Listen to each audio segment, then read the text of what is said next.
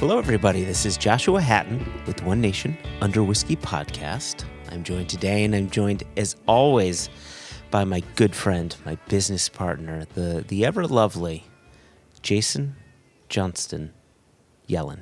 Jason, 3 names. That's 1, 2, 3. Jason Johnston Yellen. Welcome to the podcast, Jason. Thank you. Okay. Well, it's been good having you. Before we started recording, you said, Yes. okay, you get us started, and then we're going to clear the air. Yes. And I've seen you clear a room before with air, but I just said... You mean talking to my kids again? They blame it on you, but I can't say And I blame it on the dog. And the dog blames it on the boogie. And so it is the circle of life. So what air are we clearing? I feel like I walked into a room. I feel like Donnie from The Big Lebowski. I feel out of my element right now. So after completing a thorough internal investigation. Here's the name and number of a doctor who will look at it for you. You will receive no bill. He's a good man and thorough. That's thoughtful, but... Please see him, Jeffrey. He's a good man and thorough. That has included a consideration of visual evidence and corroborating statements of multiple witnesses. My gosh. We have come to the conclusion CSI whiskey. Yeah, go on. that Jess Lomas got 4 out of 4 in the judgment of Westland blind tasting. Yes. And this aggression from Steve Hawley will not stand, man. It will not stand. So you started mentioning Donnie, and then we got to a dude quote. So there you go. It's perfect. God, Yeah, we're just that good. He came in hot with that. I'm not Hot. gonna lie. Hot. Yep. Yeah. Yep. Burning with the heat of 1,000 suns. but yeah, and so here's the thing. So Steve Hawley's official statement on the podcast, the Judgment of Westland podcast, was his recollection was that Christopher Hallstrom Swede-Scott was the one who got 4 out of 4. Okay, hold on. Before you go too deep in here, for those that may not have listened to the Judgment of Westland episode, No. there's a chance, Jason. There's a chance. That person does not exist, Joshua. That person does not exist. So This is fabricated. What Jason is talking about, in case you haven't listened to the episode, there's this thing that's called the Judgment of Westland. And it's been going on in various tastings around the country, really around the world, and with private groups, et cetera, and basically tasters are given 4 samples of whiskey, completely blind, and the sample bottles just say 1, 2, 3, 4. And there are 4 whiskeys from 4 different single malt producing countries: Scotland, the US, India, and Australia. And the judgment is taste the 4 whiskeys, and most importantly, do you feel as if they're all quality whiskeys? They all start from the same sort of level playing field, but then separately or secondarily, the question is, can you identify which one is the American one, which one is the Scottish one, et cetera, et cetera? And Jess had said she'd gotten 4 out of 4. And She was putting the pressure on us ahead of our own blind tasting. And on our Judgment of Westland episode, well, I would tell you what Jason and I got, but rather, why don't you go back and listen to that episode in case you haven't? and so Jess said she got 4 out of 4. Steve Hawley from Westland said, no, Jess is wrong. She got 2 out of 4. And here we are talking about this photographic evidence. So now the listener is caught up. Jason, please continue. So Steve Hawley had made the claim that in his memory, Christopher Hallstrom, Swede-Scott, a nickname bestowed upon him from Matt Hoffman at Westland, but he thought it was Swede-Scott who'd got the 4 out of 4. And so in collecting witness statements, Christopher Hallstrom conceded under oath Yes. that he was the one who got 2 out of 4. And he said Jess got 4 out of 4 on the day. Are Jess and Swede-Scott this Scotland-based version of you and me where people get us confused, even though we look nothing alike, sound nothing alike? I'm going to say no. Okay. Fair enough. So there you go. So when the episode dropped, Jess, who is, I think, one of the, if not the number one Westland fan, and now we're going to start a fight because now Christopher Hallstrom is going to say, no, I'm the number one fan. Jess is going to say, I'm the number one fan, and we'll have another internal investigation, and we'll see what we unearth. But Jess is a fervent lover of all things Westland, and so to be questioned over the judgment of Westland was very hurtful. There's one thing I'm gonna double back to in what you had said a moment ago, which is part of the judgment of Westland is not guessing the 4 countries. We've all just taken it upon ourselves because we're hopelessly competitive to see if we can get the 4 countries. And so it's just a bonus extra. So there's no prizes, there's no awards. It's just bragging rights among your friends. Yeah. And so Jess has those bragging rights. Yeah, that's a good point. You know, I came off saying, you know, secondarily, you know, this is the second goal, but you are right. That second goal is a self-imposed goal by any of those who, and really, it seems like the natural one, right? I think most people kind of want to know. I mean, doesn't that seem natural to say, where is he from? But I still like Steve's point back in the episode when you and I got into trouble for trying to guess the countries before we actually judged any of the whiskies. Mm-hmm. And Steve's point is one that we've been making in plenty of tastings, which is just let the tasting speak for itself. Do you like it? Like, don't try and impress me by telling me you know the country or you could hazard a guess at the distillery. Just tell me if you like it. And we kind of skipped past that part. Yeah, well, we doubled back to that part. We did. But we kind of skipped over it. It was a ton of fun. I just wish Steve hadn't dressed up in his nun's habit to wrap our knuckles after having gone against what we were told not to do. I wish he hadn't shaken Jesse's cage because it gave me a ton of internal work to do. Do you hear that in the background? Is it a cage being rattled? Sabers? It's Soundgarden's Rusty Cage. Beats a rusty trombone, I'll tell you that much. So there you go. So we wanted to reveal the results of our internal study. We wanted to clear the air. We wanted to make sure everybody was on the same page.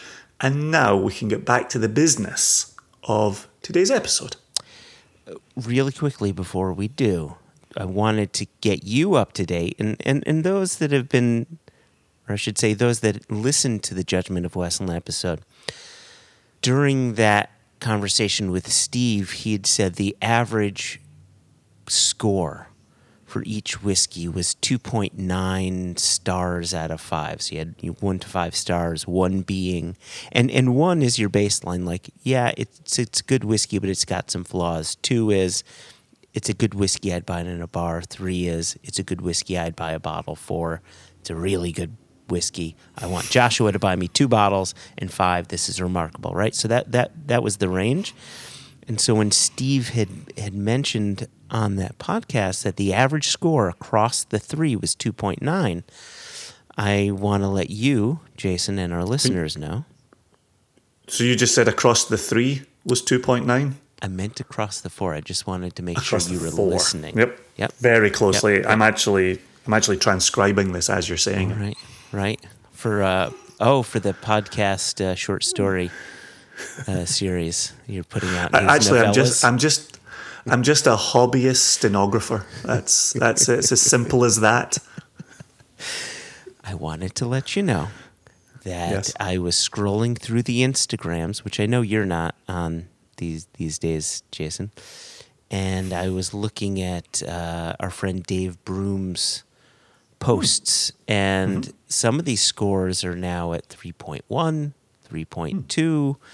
So more and more people are taking the judgment of Westland blind tasting. Scores are starting to go up. And I just liked the fact that, at least when we were doing it, the baseline score was 2.9, which was pretty damn close to, I like this, I'd get a bottle. And I agree, all four of them. I liked them. I would have gotten a bottle. So Yeah, I'm excited at the end of this judgment, whenever that is. Steve talked about getting up to maybe 3,000 participants. But I'm excited to revisit the endeavor with Steve and to take a little dive into the numbers and see what they're saying to Steve. I think that's going to be pretty cool when that happens, maybe in the new year. yeah, we shall see. Anyway, you were saying before I backtracked, you say, to get us to the matter at hand. Well, I think as we're sitting here talking about world single malts, today's episode is a hop back into the rum category, which always allows us the opportunity to globetrot.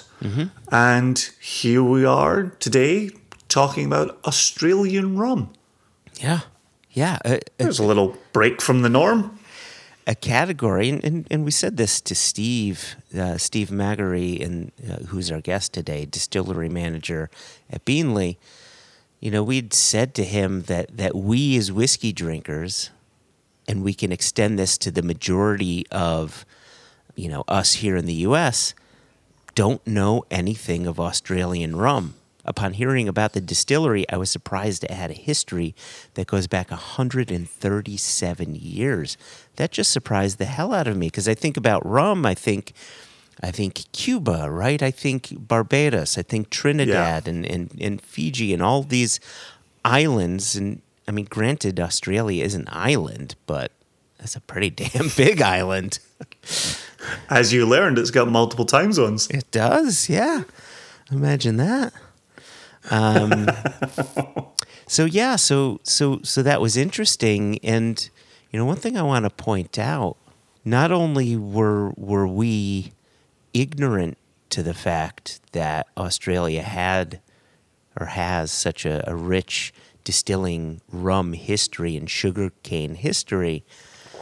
I mean, you and I are really coming at this interview from a certain level of ignorance on the category of rum writ large. And so, Yeah.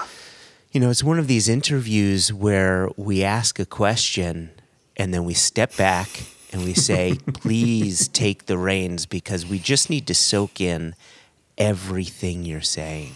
Because some of it was quite, well, I'll speak for myself and I'll let you talk here, but some of it was quite foreign to me. Yeah. Literally and metaphorically. Did you notice he had a bit of an accent? I almost, Jason, you baited me. I almost got into my Australian accent. You almost got me into being slightly Aussie racist. But I didn't do it, Jason. I didn't. But what do you think? What do you think of this thing that I'm holding, though? Would you call this a knife? That's not a knife. I knew you could resist one time. I knew you couldn't resist twice. I tell you, I think about this all the time. We had Adil Rafai on the podcast a few years back from Hello from the Magic Tavern, and he taught us how to speak Australian. Rise up lights. Rise up lights. Isn't it razor blades? Yeah, rise up lights. Oh, I thought you said rise up lights. Yeah, rise up lights. It's like Space Ghettos. It is like Spice Girls. Space Ghettos is so good. It makes me laugh every time. But yeah, one of the things I will say as we transition into this interview here is we prefaced so many of our questions with, as we understand from whiskey, blah, blah, blah, distilling, condensing, maturation, storage. And he seemed okay with that. He seemed like a pretty chill guy all the way through the interview, to be honest. Yeah. But I think it speaks to us at One Nation Under Whiskey taking these forays into other categories and saying, we are here to understand, but let me know if it's like the thing that I already know. It's almost like an easier way to attach the new knowledge onto the knowledge we already have, as opposed to just going in and saying, okay, teach me a brand new category. And I like to think of it that way also on behalf of our listeners, where our listeners are whiskey people, right? And so if we can take something that's already known amongst all of us, I think that producer then has an easier time delivering that message. And I remember when we had Richard Seal on as well, and Richard Seal did a lot of given talks, presentations, led tastings with whiskey lovers. And here's how I've kind of got them into the rum realm. Yeah. And so that's even a producer, an incredibly successful producer, who's doing that as he's going around the globe. So on one hand, I felt a little bit awkward when we kept doing that. On the other hand, there was an extremely valid reason for us doing it. Yeah, I felt every time we asked the question, it was as if saying, so normally when I go to Chicago, I take this road, and this road. He's like, no, I see what you're doing there, but this is another direction I would take, right? The end goal is a fine, tasty drink. And we all start from some sort of a fermented product. Well, how do you get there? Yeah. And that's sort of how I looked at it. And I love that you brought up Richard Seal. So for those listeners who aren't familiar with Richard Seal, he's the man behind Foursquare, or one of many men, but him and his wife Gail are the people behind Foursquare. And so if you're interested in Foursquare rum, we actually did interview Richard. Was that last year, 2 years ago? It was during COVID, I want to say. Yeah. Just go back. Have to check the archives. Check it out. So I want to hand the conversation over to our conversation, but is there anything you wanted to add in before we let it go over to Steve? There is, but I'm going to save it for coming out of the interview. Oh, look at you, changing it up.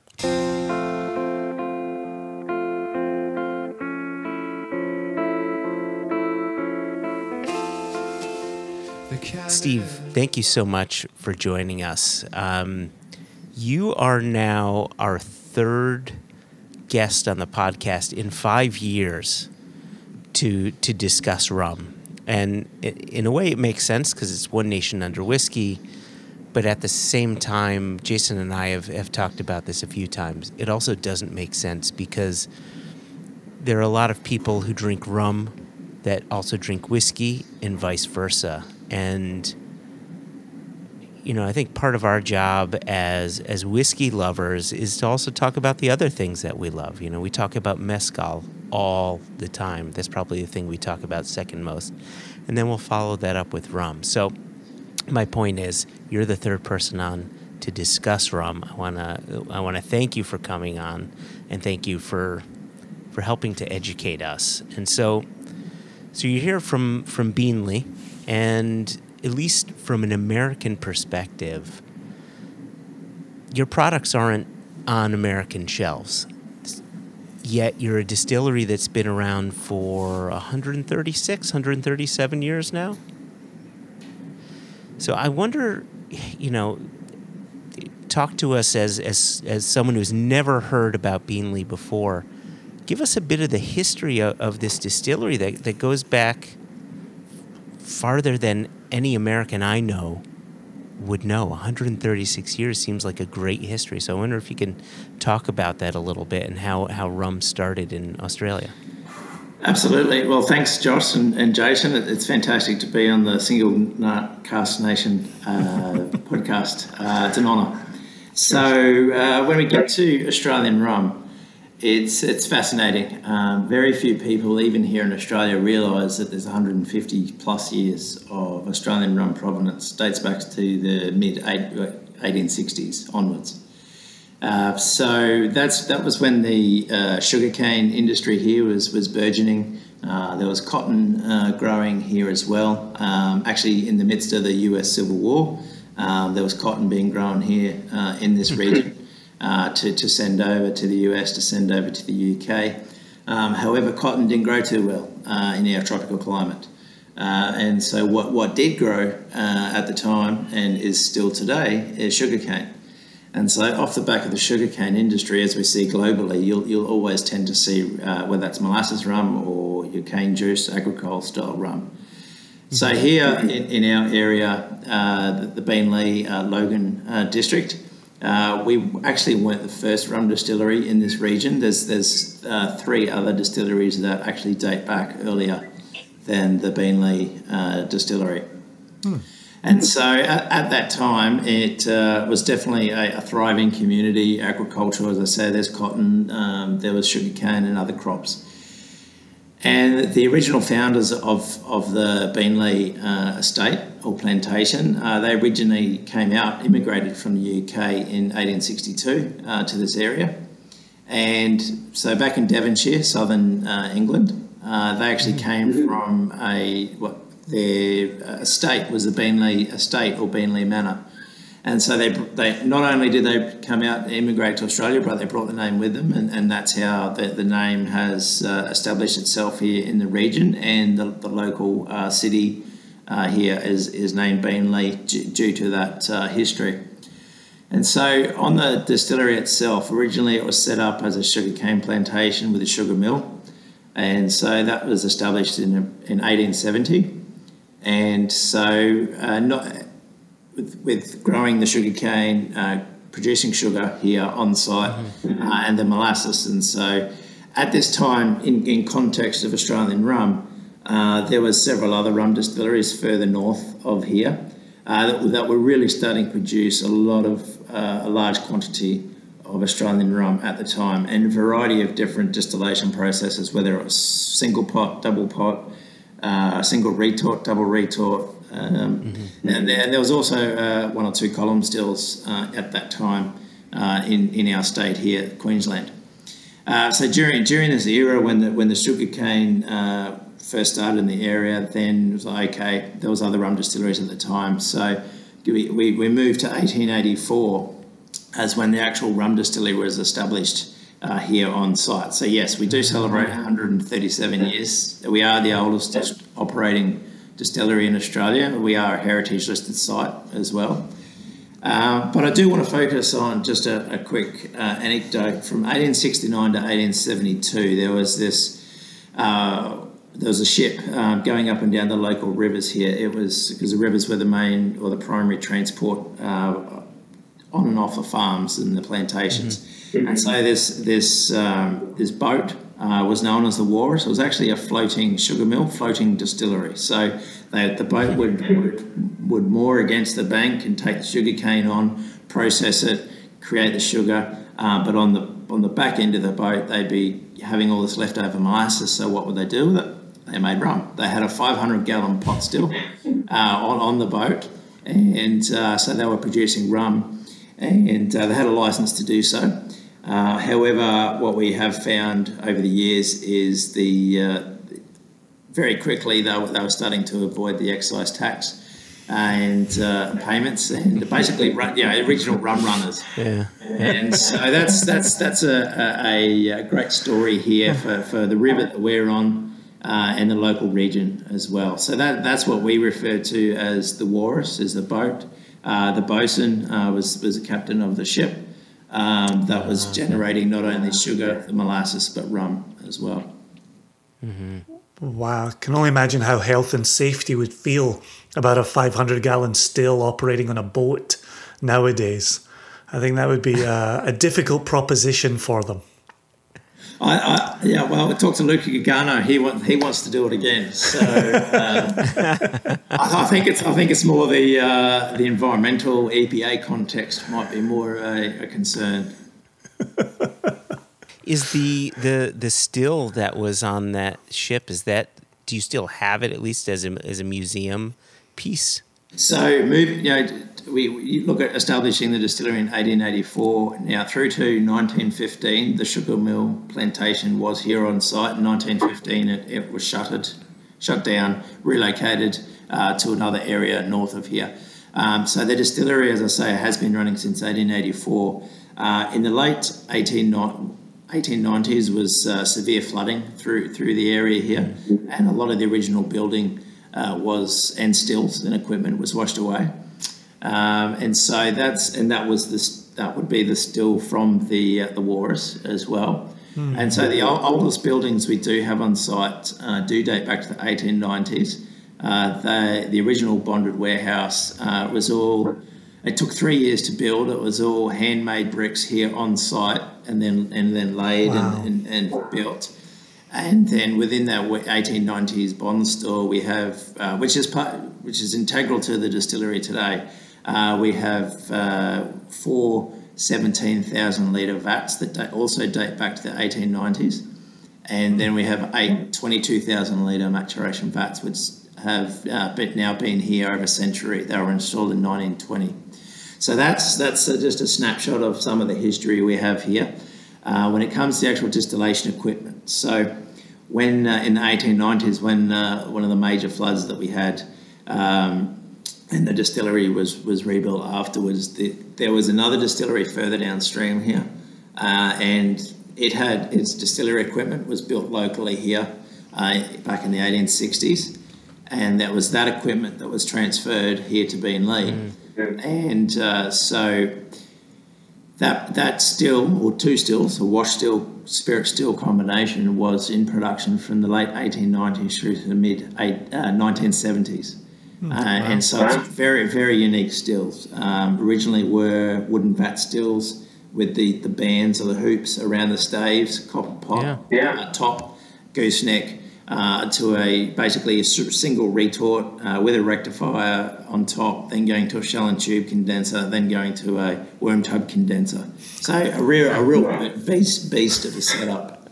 And as I say, there was two of them. It was a wash still, larger volume component, and then a smaller spirit still component as well. And that product coming off that still is what's historically known as Beenleigh double pot still. And so we have those stills here still on site. The wash still, the larger one, is really a museum piece right within the middle of the distillery that operates. Hasn't been used since the 1970s, so it was mothballed 50 years ago. Almost every day we walk past it, we always ponder and think what it would take to get it up and running again. Because I've been fortunate enough to enjoy and savour some of the 1950s, 1960s era Beenleigh, and it's fantastic. It is off this old still. It is amazing. It's got real heavy, Corona type notes. It's rather unique, but there's so much there to explore. So. Can I pause you here really quickly? I want to make sure I'm understanding this wash still. So it's the wash still. It's got the wooden pot. It's got the gooseneck line arm, and then it goes to a shell and tube condenser, and then further condensed with worm tubs. So it's the copper gooseneck goes into a single retort, and then above that is a rectifier, which is very similar to the Port Morant rectifier from Demerara. If you get photos side by side of them, they're almost identical, and they're essentially traced back to the same coppersmith pattern out of Glasgow in the 1860s.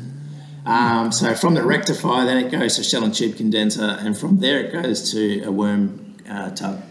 Okay, so everything prior to the shell and tube condenser, I understand that, though in calling it back to, I realize I missed some components. The part that I don't understand is going from one type of condensation to another type, directly into another type of condensation. I've never seen something exactly like that. I've seen it where, and again, I'm going to use whiskey as sort of the signpost here, where a distillery like, say, Springbank might have a worm tub on the wash still, and then a shell and tube condenser on the spirit still, or vice versa, something like that.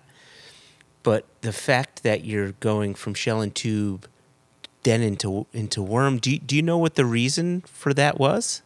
Yep. So when we look at when we look at the layout and the age of each component, the shell and tube condenser was retrofitted in afterwards, after the original layout, and the primary reason why is our condensing water, our cooling water. The supply of all of our water for fermentation, but also cooling water for the stills, is all ambient room temperature in our storage reservoir, our water dam. And so in the middle of winter here, it can get to 15 Celsius at a minimum.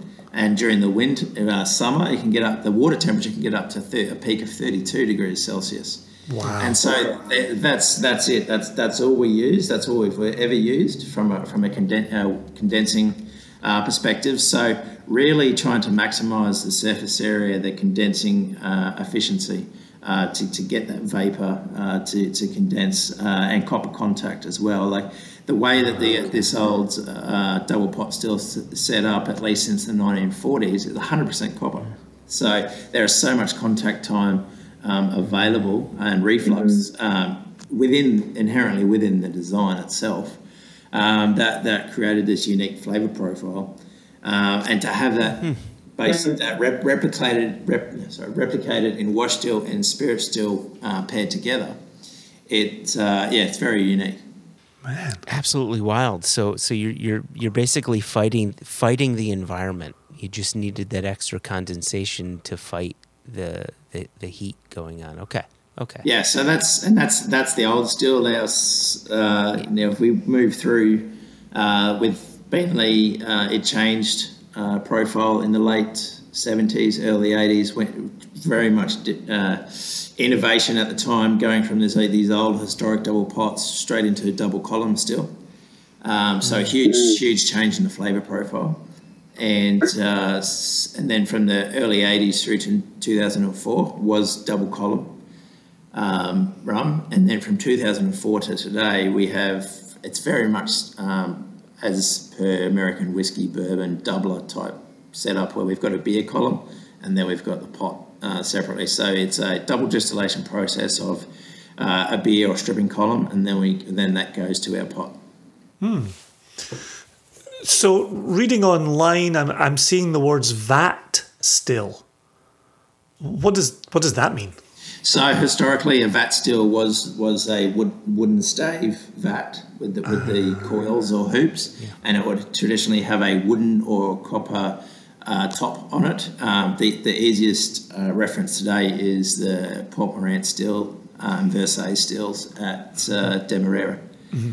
And so that's what I say, when you start to look in the history of what we do have available on this old vat still. Yes, it was wooden staves. We've got photos to show that, but we also know that in pre-World War II, late 30s, early 40s, that the vat, obviously the old staves, the vat timber pot was taken out and replaced with a copper boiler for the rest of the process.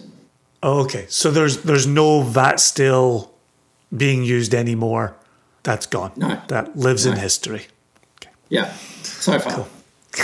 Well, unless Steve gets his druthers over here. Have you been mapping this out on the back of a napkin on any given lunch? Like how you can bring this back into production? Yeah, numerous lunches.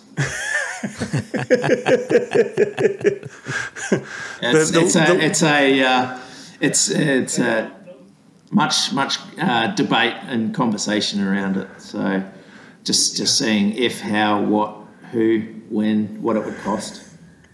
Yeah, the listeners can't see it for themselves, but every time you mention bringing this back to life, there's a cheeky little grin crosses your face and a little twinkle in your eye that I see the thing that you've got your hopes and dreams set on.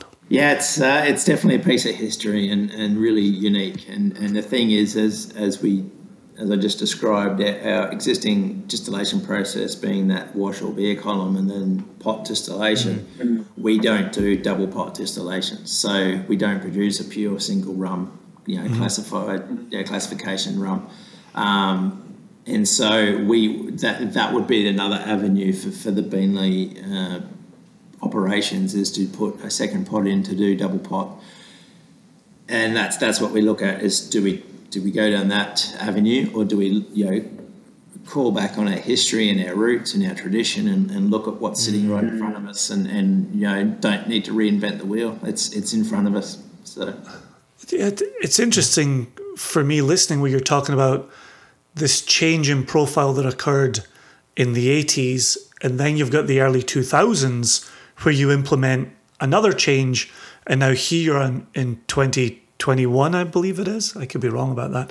But one of the questions that I've got is, as you're looking at the history of Australian rum, and as Beanley is known for a flavour at these different points, what's it like when you make that change? Was it a case in the 80s? And I was only 6 in 1980, but was there a period where Beanley drinkers were up in arms? Like, I'll never drink this again. I can't believe they've dared to do this. But then more recent history in 2004, with that change in there, how's all of that fitting in within Australian rum? That's a great question. Now, if we look back, for example, I was saying that our master distiller, Wayne Stewart's been here since 1980, so over a span of 40 years. So he's the great resource for a lot of those changes. And ultimately it comes down to, in the last 40 years, there's been 5 different owners of this Beanley distillery. So during that period and those eras of different ownership, there's been different influences, different perspectives and preferences. So whether it's the efficiency and volume, or whether it's high quality, low volume. So there's been a varied ebb and flow of rum style, preferences, production volumes. And in context, from the Australian rum side, if we switch across to another famous rum distillery here, Bundaberg, they were established 4 years later in 1888, and they've always been a very big, aggressive distillery operation, and they stick to what they know. They've now been owned by Diageo for 20 years, but when you look at side by side 2 different distilleries and how that profile differs, or how they may align together. Now, from a process perspective, what we do at Beanley with the wash column and pot distillation process is actually inherently an Australian rum profile. Bundaberg, and also the third major distillery here, CSR Piedmont, which stands for Colonial Sugar Refinery, and it was based right in the inner suburbs of Sydney and Sydney Harbour. Their process was also wash column and pot. So, which all culminates back to the US whiskey industry and that influence for a balance of efficiency and flavour profile. Mm-hmm. Yeah. It's amazing to me, and Joshua led this earlier with his question, but in knowing the whiskey industry and hearing the reasons for certain things occurring within the whiskey industry, it's really intriguing listening to you talking about the exact same words that have controlled flavour and production and, volume. It's remarkable that it crosses industries the way that it does. Absolutely. Yeah. And that's the thing. Like I regularly get asked, at least from the international community, what is an Australian rum? How do you categorise Australian rum? And that's the simplification is molasses, English style rum, wash column, then pot, Then when we get into maturation, then it would be large format vats and then barrels, or combination of either or. And that historically, over 130 plus years, 150 years, that is the way to categorise at least the three major producers that have stood the test of time. And that's us, Beenleigh, Bundaberg, and CSR Piedmont. When I think of more modern, and again, I do apologize, I'm always going to revert back to my comfort zone of whiskey. But when I think of whiskey producers that incorporate both a pot and a column, it's usually the pot that distills the wash, and then the column that does the second distillation. And so I'm curious if there was a reason why the wash goes into the column first and then the pot. Is that, and I really do need to apologize for my ignorance, is that just inherent in rum when a combination of a pot and a column are used, or is that something that's more common to Australian rum when a column and pot are used? Yes, so using the column first, it's really about the efficiency and getting larger volumes through, in compared to a double pot distillation process, which obviously, like you look at your single malt whiskies, that by definition have to be double pot. And a lot of, if you look in the rum space, your Caribbean double retort, style distillation, versus anything in a column's inherently going to be a lot lighter flavour profile, less congeners. But it really comes back to efficiency and pushing volume through, and then taking that distillate and then putting it into the pot is to really concentrate and capture that essence that is there. And so, as I say, it really is a balance of efficiency and flavour profile. So the Beenleigh Spirit that we've been making for the last 16 years, since 2004, here on the system, it's and I'm sure you guys will recognise this, and a lot of the feedback we get from, particularly out of the international community, is how different it is, how floral, how fruity, how heady essentially those flavours and aromas are, versus your traditional Caribbean or Guyanan Demerara type rums. You, Steve, had clued me in to a 6-year-old Beenleigh bottled. Jason has the bottle now. See, I was going to incorporate Jason anyway. This one here, right? That 6-year-old. And so I purchased 2 bottles, one for me, one for Jason. Is that 2013, Jason? Yeah. Yep. If I can get my light right, there you go. What does it say there? Can you read that for us, Jason, so the listeners know? Transcontinental Rum Line, Australia 2013, distilled in Australia in 2013, bottled in France in 2020. So that is a US exclusive with the Transcontinental Rum Line portfolio. We have here in Australia, we're fortunate to get the Transcontinental 2015, which was more Europe, Singapore, and Australia availability. So I haven't had that, and other than what's out the back in our vats, in our barrels. That's very good. I can highly recommend it. The Transcontinental liquid is fantastic, and what we see in this is more of we start to see the subtleties of a French oak influence, and versus our maturation here is largely American oak, ex-bourbon, but we are expanding into French oak maturation as well, and this has really been a highlight for us of what essentially secondary maturation, going from American oak to French oak, and then how it's presented to customers, and the feedback's been fantastic. Yeah, I found it to be a wonderful rum. I was telling Jason before he had hopped on, I took it with me on vacation. My family went down to Disney, and I'm like, what bottle am I going to bring? So I brought the rum, and I got maybe 4 to 5 drams out of it. And then my wife and I agreed we should probably see how it tastes in a rum punch as well. So we got to enjoy it in a few different environments. The reason I bring this up is when I was doing a bit of research on the distillery, I saw something, and you touched on it earlier, that you have these large maturation vats that will mature your rums anywhere between 2 and potentially up to 15 years. And I'm curious, we talked about the distillation side of it. When it comes to the maturation side of it, is it your practice to first house the spirit in these maturation vats for a period of time and then put them into casks? Or are those two different maturation styles just that?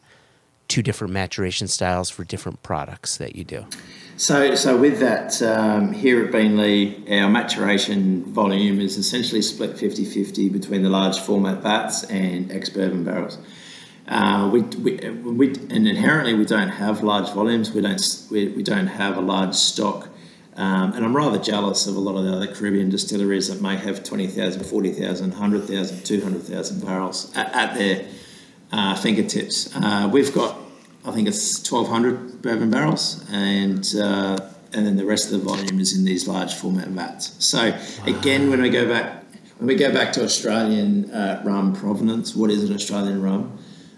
Again, historically, the large format vats has always been used in some context. And again, that comes back to, hey, we're an island in the middle of nowhere, geographically, to the rest of the world. So, and we don't have oak here. The American oak is brought in, or European oak was brought in. And so just cost of goods, efficiency, it was a lot more cost effective to build large vats, versus importing all the individual barrels in.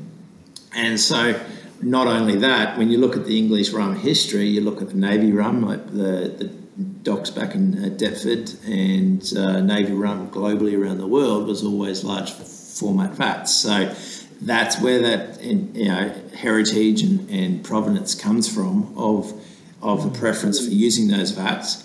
And this is what that we have a balance of, and it's not that we will specifically put a rum into vat or barrels. We can do one, and we don't have a preference to go from one to the other. And this is where it comes down to the maturation and blending aspect for our Beanley portfolio. We'll definitely allocate liquid to the vats. We definitely allocate liquid straight to barrel. We've got first, second, and third fill ex-bourbon. We do import the bourbon barrels directly out of the US. We have containers dropping every 3 months. I've actually got the next one coming in next week. But so with those fresh barrels, we do have them allocated in our portfolio, in our program of what we prioritise. For example, the Inner Circle Overproof rum portfolio we have, that really is our flagship product, particularly for the Overproof range. Sitting at 57.2 and 75.9. Well, that's our first fill bourbon barrels. That's a five-year maturation with a small volume of 10-year maturation. It's a good strength, isn't it? 75.9% alcohol. 75.9.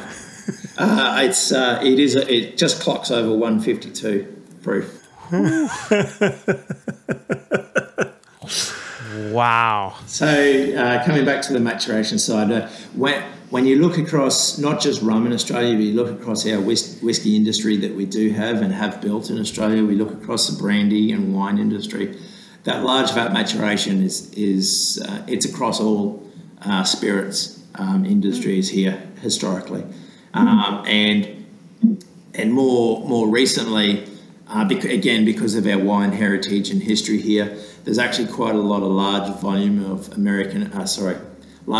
French oak, hogsheads, barriques, puncheons available, mainly coming out of the wine and the fortified wine industry. So we do have these resources at our fingertips, and that's where we're exploring some more of these Australian fortified wines, some French oak influence. And so just trying to look at what we what we have, what we can do. And obviously, there's rum industry influences out there that are doing full-term maturation in whether it be port, sherry, Madeira, red wine, white wine, etc. It was actually the vats that I was going to ask my question about a moment ago as well. So Joshua beat me to the punch there. But, again, for us in whiskey, I feel like every question we've asked has started the exact same way. We don't know anything about rum. Let's talk about what we know. So if we're familiar with, the surface area contact from a bourbon barrel to then the surface area contact of a sherry butt, and we understand the interaction between the spirit and the wood, when you're talking these large vats, what type of volume are we talking? And then I can't imagine there's much of any surface area contact. So what are you seeing in terms of maturation? Must you necessarily leave it in the vat longer? So there's a few different aspects to that question. That's fine. So with the vats here, we have the smallest volume, we have 21 9,000 litre vats. Then we have 17,000, 22,000, 55,000 and 65,000 litre vats. Oh, wow. Okay.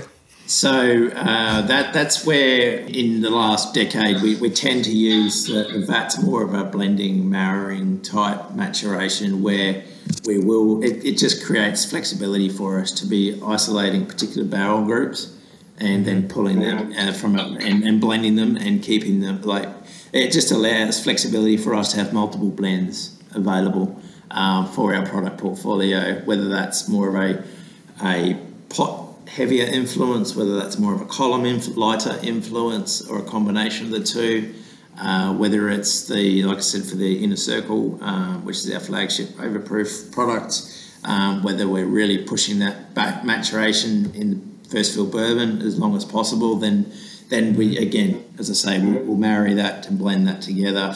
But when it comes to the large format vats, so particularly down in our distillery building, the heritage listed part of the site, we've got 4 vats that are 130 years old. There's not a lot we can do with them. There's not a lot we can do to them. We do have losses. That's inherent with the age that they are and the design of them. So we do typically keep our white rum, Beanley White, in there. So just in general for listeners, Australian rum has a 2-year minimum age statement.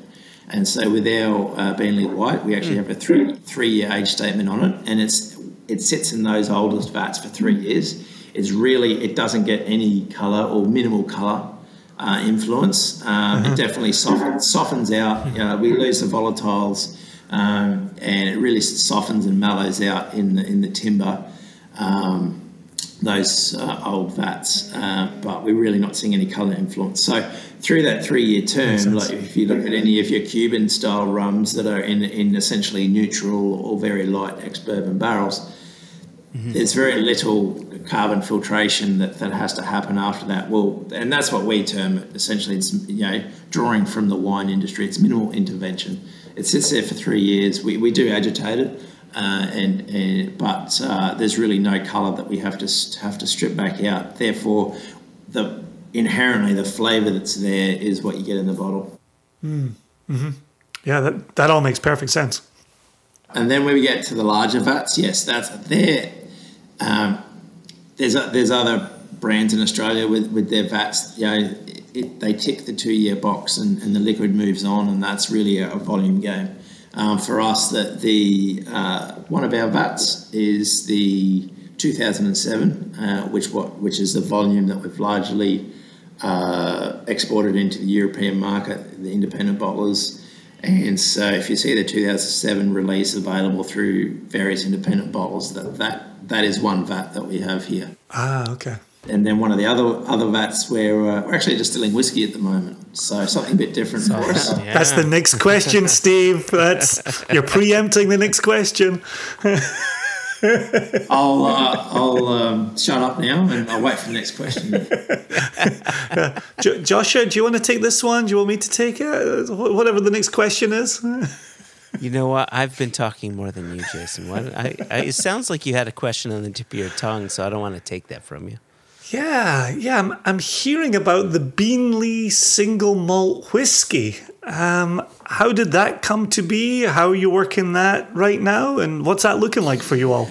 Yes, it's a great question there, Jason. Thank you. And now, at the end of the day, in the Australian whiskey industry here, and this goes across again the spectrum of rum and brandy, we do have minimal rules. The 2-year maturation rule is largely the primary rule. There's no minimum, maximum size maturation vessel, etc.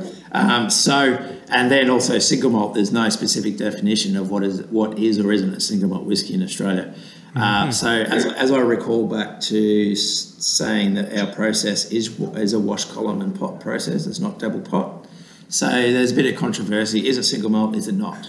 So I don't want to open a can of worms there, but we don't have mash tun, lauter tun equipment on site, so we do contract a brewery. Again, as I say, there's no regulations in Australia for whether it has to be done internal or you can do external beer or wash volume. So we bring the beer in. We did this first time back in 2016, 5 years ago. And then quite a famous brewery in northern New South Wales brought the beer in, just went through that, as I say, that column and pot distillation, and then a lot of that volume was then shipped, tankered across to our sister site distillery, 23rd Street Distillery down in South Australia. It's about 1,800 kilometres distance from here. But in saying that, we just happened to tuck a few barrels away in the back corner of the warehouse, and lo and behold, 5 years later, in May it was, we released a 5-year whiskey, and just absolutely blown away. It was awarded a silver medal at the IWSC Awards earlier in the year. So it was more of an experimental project for us to see how because our state here, Queensland, quite tropical climate, it's not known in Australia, obviously globally, for a whiskey focus. We definitely are a rum community. Sure. So that single malt whiskey, it's gone great. It's aside from the yeast profile coming through, it is a very, very light, very floral, very fruity whiskey, and it's quite different. It was 100% bourbon barrel aged as well. Yeah. And through as I'm sure you're aware, across the Australian whiskey industry, there is a lot of leverage of the fortified wines, the ports, the sherries, red wine barrels. So we wanted to stay away from that. We stick to what we do best with our ex-bourbon, and and that's essentially keeping it simple, keeping it traditional as much as we are able to, and still call it single malt. So first off, in your defense, the Penderyn Distillery in Wales started off bringing in their wash from the Brains Brewery in Cardiff, and their distillation process is a combination of a pot and a column. So and they're single malt. So I'd say that is too. But you're checking the boxes. Curious, I'm checking the boxes. But you mentioned the yeast profile. I know that you have your proprietary yeast for your rum. Did you give the brewery your yeast to produce the wash? So is the yeast the same whether it's your single malt or your rum, or are you using their yeast? No, just utilising the beer or wash specification from the contract brewery. And so that was the previous, as I say, that was done 5 years ago. We now have none left. It's all gone. But our current program that we've just finished was with a alternative brewery, different beer source, different yeast, completely different profile.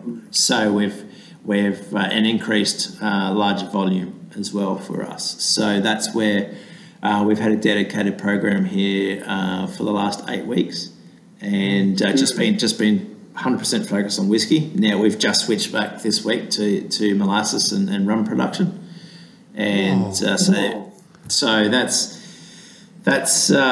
keeps things interesting for us. So you just set this up as an experiment in 2016 and then didn't do it in 2017, 18, 19, or did you have an annual project, an annual experiment? No. It's just we've just reviewed it. Yeah. You're like, that was fun in 2016. Let's see what the future holds. And so the bulk of the whiskey that we made here went to our sister site. They've subsequently released that under their brand, Gotcha. and it's sold out. So we've got traction in the market. We know the liquid's quality. We know the consumer demand's there for it, and so it's really a key business decision from the company owners to basically tell us to put the foot down and make more whiskey. Wow. So do you think going forward then there will be a portion of your year that will be the single malt? You're not going to repeat in 2021 what you did in 2016, which is say like, let's circle back in 2026. Now you're going to actually commit on an annual, or if you don't want to commit, that's fine too. It's all being reviewed at the moment based off the volumes that we've done, the efficiencies we've got through the distillery, the liquid quality, now really focusing on the maturation and how that's going to plan out, and ultimately what profile that product is going to present, at least in a minimum 2 years forward. And so we are reviewing whether we'll have an annual focus or commitment to whiskey. But inherently, all us here at Beenleigh, we're all rum focused, and that's what we do. So now that you've said that, can I ask you one more whiskey question? Absolutely.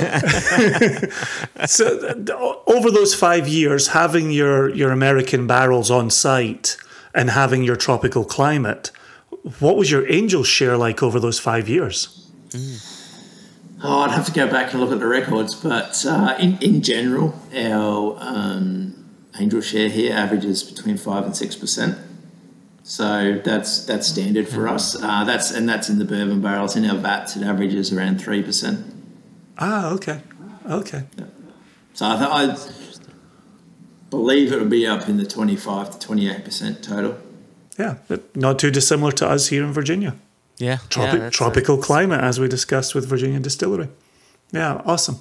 This may be a strange question. Looking at your range online, I noticed, you've got a lot of products that are 40%, and I know you do Navy Strength as well, but there were a few instances where your bottlings are at 37%, 37.5%. And I know, Australia is kind of famous for draconian tax laws and such. And, I said it, you didn't, so you won't get in trouble. But my question is that for tax reasons? Is it for flavor reasons? Is it... I hope my question isn't too forward. And maybe it started off as tax reasons, and then you found out, this product works really great in cocktail programs and things like that. It's just these odd ABVs always intrigue me. So I'm curious what you have to say there. So again, a great question. When we look again, aside from our 2-year maturation rule for aged spirits, one of the other criteria is a minimum 37% across all spirits. I know in the US and in Europe it's largely minimum 40% ABV. Yeah. We're 37 here, and it is largely related to the tax excise tax side. So at the moment we would be paying $88 a litre, so allowed on pure alcohol, and it is, I think it's the third highest or second highest excise tax rates globally.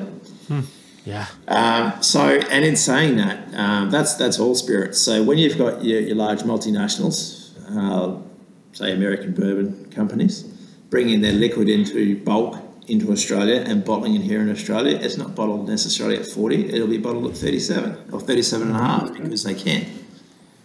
So that's where, if I'll go back to the bourbon industry.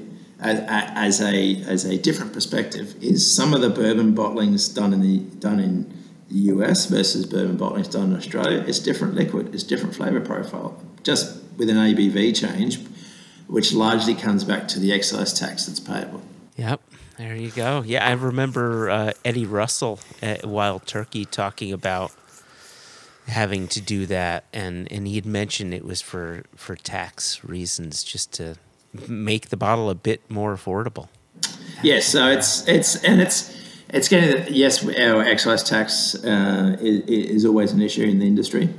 And just on that, it's fantastic to see some news just overnight out of the UK that the government has frozen the excise tax over there. And it's something that the industry here has been focusing and lobbying the Australian government to do. So we'll see where that goes in the future. But the thing is, with looking at the craft industry in the last decade and pitching higher ABV unique products to the consumer, there's definitely, as we know, particularly from the single malt whiskey, the cask strength whiskies, and now rum, we're really seeing that shift of higher ABV influence and demand for those products, and particularly for that raw, natural cask strength as is type product. I wanted to switch gears a little bit, if you didn't mind. I had one. We always have a question we get out of here on, but I know I had at least one question before that. Hopefully you've got a bit of time. Absolutely. It's only 20 past 11 for the man. Isn't that bedtime for you yet, Steve? No, I've had my breakfast wrong. It's all right. I'm good. So I've been sitting here, during the conversation, just sipping on Blacktop 50th. And what I love about what's the new iteration is now it's the Master Blender's Reserve, so it's the follow-up to the 50th. And my understanding is it 12 or 14% of the overall new special edition Black Top is Beanley, right? Yes, I believe it ended up being around 6.8, 7%. Mitch Wilson and Ollie at Elixir can argue about that one, but I still have, I'm lucky enough to have the original sample bottle that Ollie sent out to me to us for that. And absolute privilege that to be considered by Ollie and Sukhinder and the group behind Black Tot to be considered, at that level across the rum industry to be included or considered to be included amongst the Black Top blend. Just amazing when you look at the rest of that. The Masters Blenders Reserve back label, you've got the Foursquare, Demerara, and everything else, Hampden that's on there. So just amazing to be in that same circle. So that's in the Master Blenders Reserve. It's a 2007 that's in there. Oh, the vat that you were talking about, right? So that was 10 years matured here before it was exported into Europe. So, 10-year tropical maturation, and now coming up to, I think it's between 2 and 3 years now, with our colleagues at E&A Shear in Amsterdam. So you've had the 50th. I imagine you've had the Master Blenders Reserve. Yes, if anybody's fortunate to do a side-by-side of the two, there is no comparison. They are so almost polar opposites to me. Wow. Of the fruitiness that's coming through. And I'm not being biased at Beanley, but the fruity characters and profile that's coming through on the Masters Blender Reserve, it is so different to the 50th. Well, and this is what I've heard from, not just from Ollie, but some friends who are living on the other side of the pond, because thanks to global logistics, that product is not yet here in the U.S. Where that'll come in January. But what I've heard over and over again is that the Beanley fruitiness is unavoidable. That it just rears its head. It makes itself known, and that's exciting to me. And so I'm so excited that you're in that blend, and I love what you said there, where you look at the back label and you feel like you're part of this bigger party. Is is that traditional in rum to be like, oh, that's awesome. They used our distillate in their blend. I think some single malt producers may be a little reticent to come out and just say that. And I wonder if that is just, hey, I'm in the party now. They're using my stuff. No, as I say, it's a fantastic honour, and I think when you're looking at the Black Top releases, the Masters Blenders Reserve, I think when the ultimate purpose, I guess, of that product is paying respect to the Royal Navy rum. And that's when we historically go back to the Royal Navy tot, is there was Australian rum in there from both through World War I, World War II, right through to the 1960s. And so, as you know, there was some of that heritage, and that was part of the inclusion, and particularly from Mitch Wilson and his time out here in Australia and now in the UK with Elixir and Black Tot, is to see that potential influence of the Australian rum profile. And yes, it's been Lee, but really a great call out for our history, our provenance, what is Australian rum. And so, it's a fantastic to see that all come together. And as I say, with the way that they've designed the products range and moving forward, that essentially it's a perpetual blend. So there will be a percentage of Beenleigh moving forward in that blend as well. I love that. Yeah, that's very cool. And the final point I was going to make in our time together here and in talking about feeling honoured is we're about to put out a single cask nation, single cask Beenleigh at 65.1% alcohol, which in our conversation here and talking about the difficulties that one faces with taxation in Australia, I feel even more fortunate that we're able to put out a 65.1, and it's now a 14-year-old that we're putting out in front of the nation. And so that's a huge honour and something that we're very excited about. And so just in speaking with you right now, I don't have a bottle of our own Beenleigh in front of me. I wish I would crack it and toast right now, but the good news is it has reached the United States, and it will be going out to the nation at some point in November. Given global logistics right now, we're really excited that it's actually in country. No, that's fantastic, guys, and again, it's a great honour, and at the end of the day, there's simply not enough Beenleigh anywhere, particularly in the US. And with yourselves at Single Cask Nation, everybody needs more Beenleigh. Yeah, I'm certainly searching it out, so I'm happy to have made the introduction. Yeah, indeed.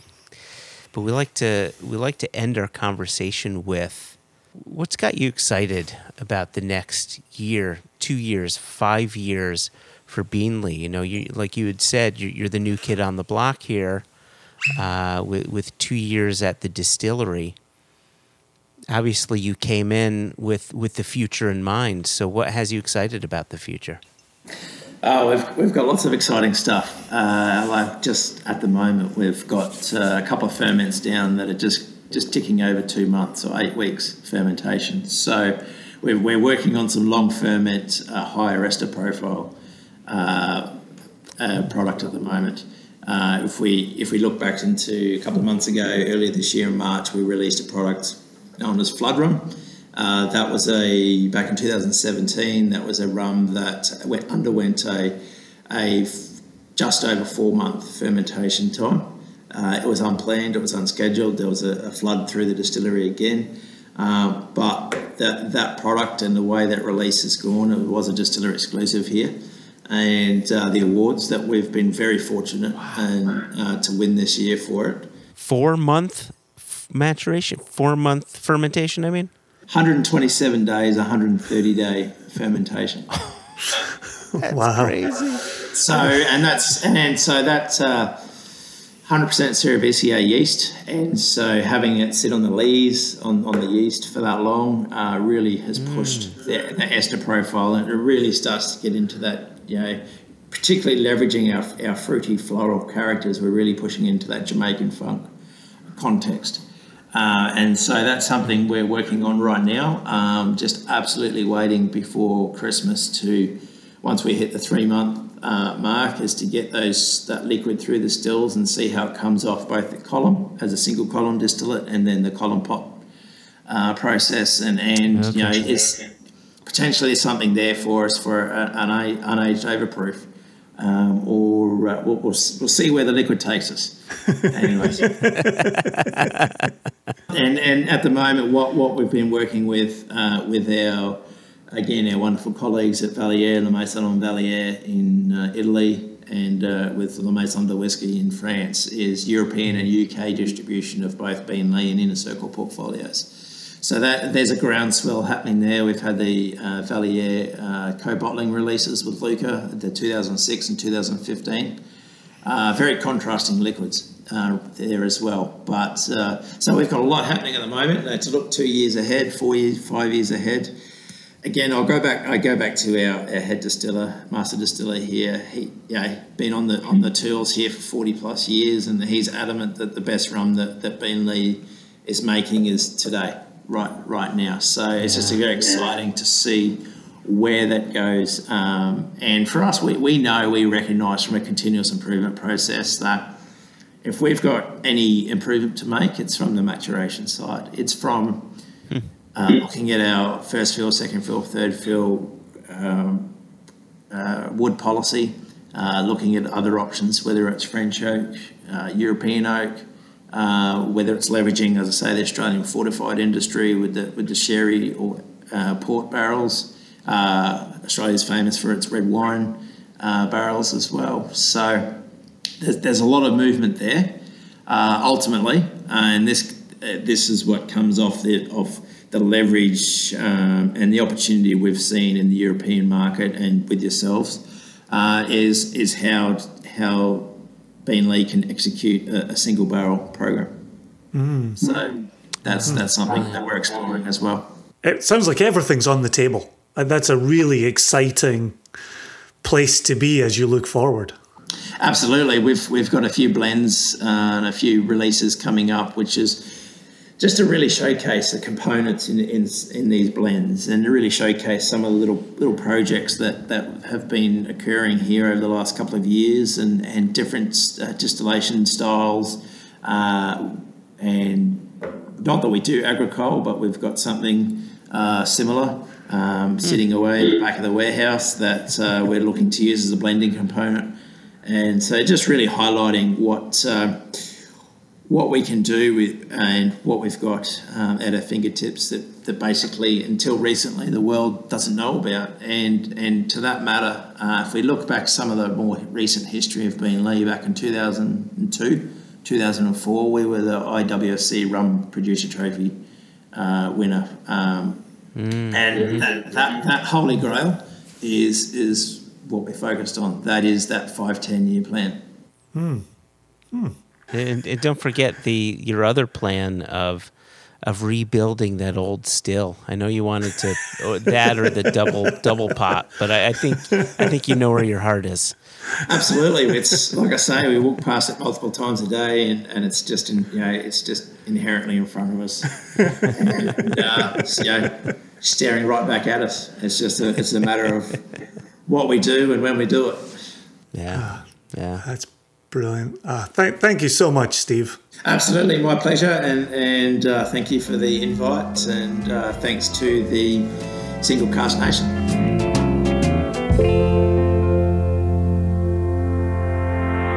So the bit I was going to set up before the interview, which we touched on in the interview just a little bit there, there's no Bean Lee currently available in the United States. They have no distribution in the United States. It is available from other countries. It can be legally shipped here through a private purchase. But I really feel honoured that we have a Bean Lee, that we have a single cask that we're able to share with the online US component of the nation. And again, we're back to that spirit of collaboration that we've spoken about so many times before, where we want to shine that light back onto the distillery. And in this instance, even when it's not available in this country. But we hope that in the future, if Beanley does grace these shores again, that our nation members will say, oh yeah, I had that one. Yep. I'm familiar with that name. I'm going to revisit that. So, we're not afraid to do some heavy lifting. We're not afraid to put names out there. We're not afraid to represent, quote unquote, unknown distilleries that have 130 plus years of history and multiple iterations and multiple periods of flavor profiles, right? It's such a fascinating story with Beanley, and here we are getting to share it with the nation. That's real cool and a real honor. Thank you. And that second part, the honor, is what really gets me, because, they don't have to give us the ability to use the name, but we have the ability to use the name. And in a way, that puts a little bit of pressure, I think, on us, because now we're ambassadors for that brand. However, it was nice, after the recording ended, Steve was saying, what you have there is some of our 2007 distillate, which is some of the nicest stuff I think that we've done.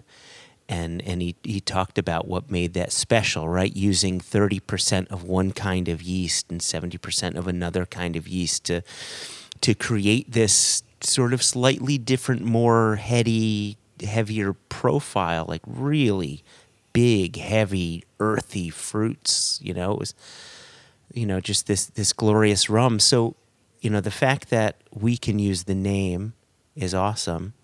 The fact that he is the distillery manager saying, oh, I approve of this, I think that this liquid is great too, takes a little pressure off of our shoulders, right? This is one of the things that I love about collaboration with the distilleries we work with, because, we know what we like, we know what we want to put forward, but when we're collaborating, it's important to us that the distillery has something they want to put forward, and then we come to a consensus and we agree, like, oh yeah, that is excellent, and that specific cask is fantastic and works for our palate.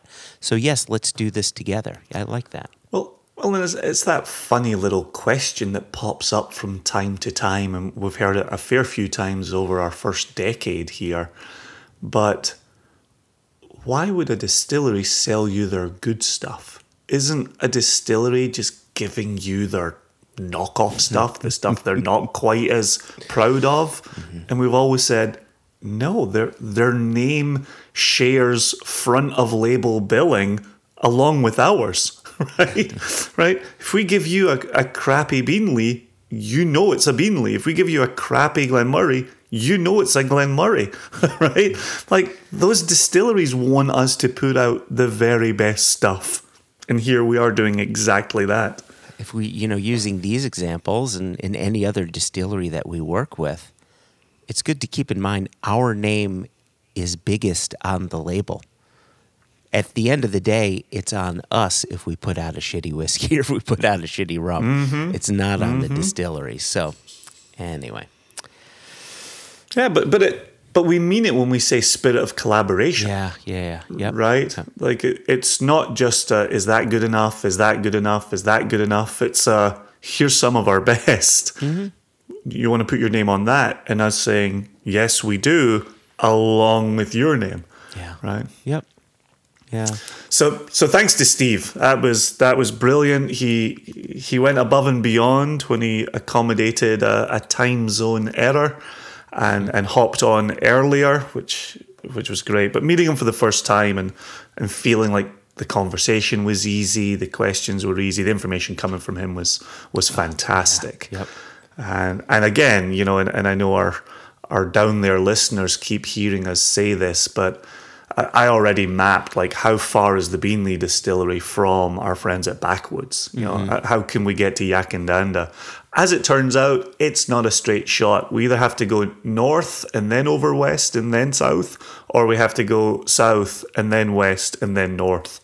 So they're almost due west from one another. How many miles? But there's or how many kilometers? But there's no. A lot. Like, it's more hours than you would imagine. Is there a plane from the Beanley distillery to the Backwoods distillery? I imagine those two distilleries have a route back and forth. Yep. Yeah. Private helicopter. PH. Yep. Yeah. pH balanced. PhD. Yeah. Private helicopter for the distilleries. Well, we're not going to get more dad jokey about that. So let's bring this segment to an end and let's wake up the paper boy. Extra, extra! Read all about it. Life story of Playboy Penny. Extra, extra! Extra, extra! Read all about it. Me and that Playboy in trouble again. Before we hopped into this new segment, we'd ended our conversation off with this idea of a spirit of collaboration between us as independent bottlers and the various distilleries that we work with. And we have another spirit of collaboration that we're doing with the release. And actually, this is one that you took charge on. So I hope you might share with the listeners our collaboration with Selway Bitterroot and a conversation that you had with someone at that organization. Yeah, absolutely. Back in August, well, I'm starting at the end, as I'm prone to do. Let me start at the beginning. Listeners have heard the name James Foster mentioned early and often on this podcast. And James Foster is one of many members of my Whiskey Society up in the inland Northwest, which is eastern Washington, northern Idaho. And one of our very dear friends who's a part of that is Moscow Jim. and Moscow Jim is a good lad. And in retirement, he has really thrown himself into assisting the Selway Bitterroot Frank Church Foundation with a lot of their trail clearing activities to such a degree that many members of the Inland Northwest Whiskey Society that I've been running now since 2004 will spend a week in the summer camping out in the Selway Bitterroot and clearing trails over the course of a day, then gathering around the campfire in the evening and pouring some of the most top shelf whiskey you can get your hands on. And so that includes a very dear friend, Carl England, and many other people. I'm not going to start naming names or I'm going to be here all day. But one of the things I started talking to Moscow Jim about was the idea of doing a collaboration where, on one hand, we could raise money for the Selway Bitterroot Frank Church Foundation, but also give them a dedicated bottling for pouring at that campfire when they're out there for that week. And Moscow Jim was totally on board with the idea. He put me in touch with Alyssa Pearson, who's at Selway Bitterroot Frank Church Foundation. We're about to hear from Alyssa in just a second to talk more about this, put more leaves on these branches. But it was so exciting. You and I don't sit around designing whiskies. Like we like the idea. We certainly love what John Glazer's all about with Compass Box and kind of what he puts out there. Our friends at Douglas Lang have done some whiskey designing. But normally you and I come along, we're identifying single casks that are worthy of a bottle, and as we mentioned earlier, worthy of our label. Yeah.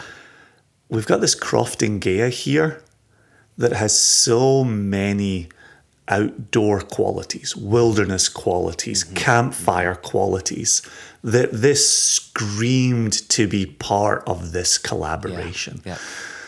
With all of that said, in August, I made a trip out to Moscow, Idaho, hence Moscow Jim.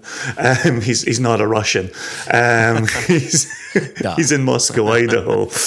And so I made a trip out, and Alyssa Pearson came up from Boise, where she's based. And I think she'd actually been in the Selway Bitterroot in Montana before coming over to Moscow. And she and I sat down, we had a conversation, and we opened the first unofficial bottle of this Croft and Gaia. So here's the chat, and then it goes into a little bit of a tasting as well. And then we'll come out of that in a wee bit.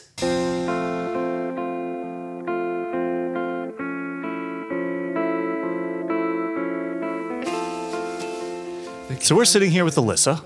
Hello. Hi. It's nice to be here. Thank you. From the Selway Bitterroot Frank Church Foundation Correct. in Moscow, Idaho. You and I are sitting in Moscow, Idaho. We are. Yeah, we are in a beautiful whiskey cellar, enjoying some company and whiskey and talking about SBFC. Yes, we are. Moscow Jim has come through and done a solid for us. This has been great.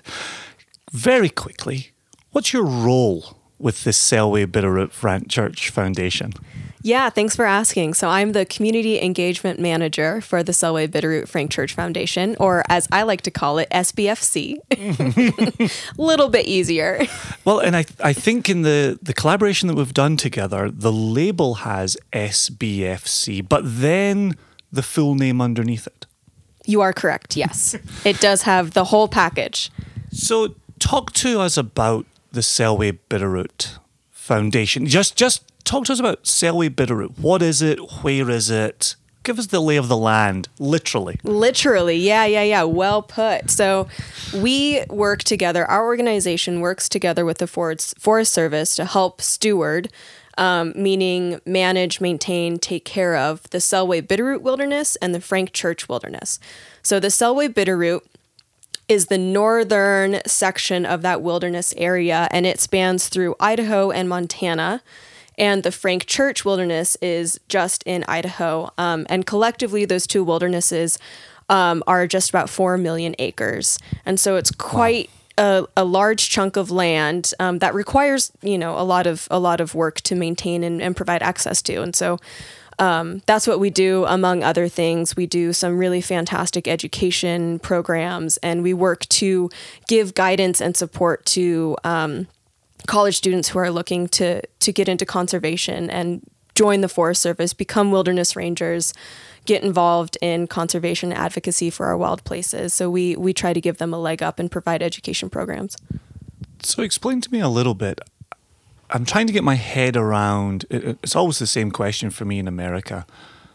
Who owns the land? Who's working the land or clearing the land or maintaining the land? How does that work? You're nodding your head like you've heard this question before, but it's always strange to me who claims what and then who takes charge of something. Absolutely, yeah. And quite frankly, it's pretty convoluted. Okay. But, a lot of our wildlands are public lands. They're public lands for public use, and that means that, it's up to the public to help manage and maintain them. Now, wilderness, capital W wilderness, are designated areas by Congress. Congress designates these places as wilderness with a capital W. And those places are stewarded by the Forest Service, as well as partners such as the SBFC, who provides support to the Forest Service because, here in Idaho and Montana alone, over 4 million acres, they can't do that on their own. Yeah. They have so many other things to do. So that's a brief overview of how it works. Okay. And so then SBFC receives donations? I'm not even sure if I'm allowed to ask this question, but it receives federal funding, it receives grants. What's coming into the coffers that allows that foundation to operate? Yeah, great question. We are a nonprofit organization funded predominantly by grants as well as by the Forest Service. And our biggest thing is donors, volunteers, people who provide support for us so that we can do these programs and steward these areas that many people hold very dear to their hearts. Okay. And then how did Selway Bitterroot and Frank Church come together? When did that happen? And I'm even curious, who is Frank Church and how did he get his name on a wilderness? Yeah, another great question. You're chock full of them. Thanks.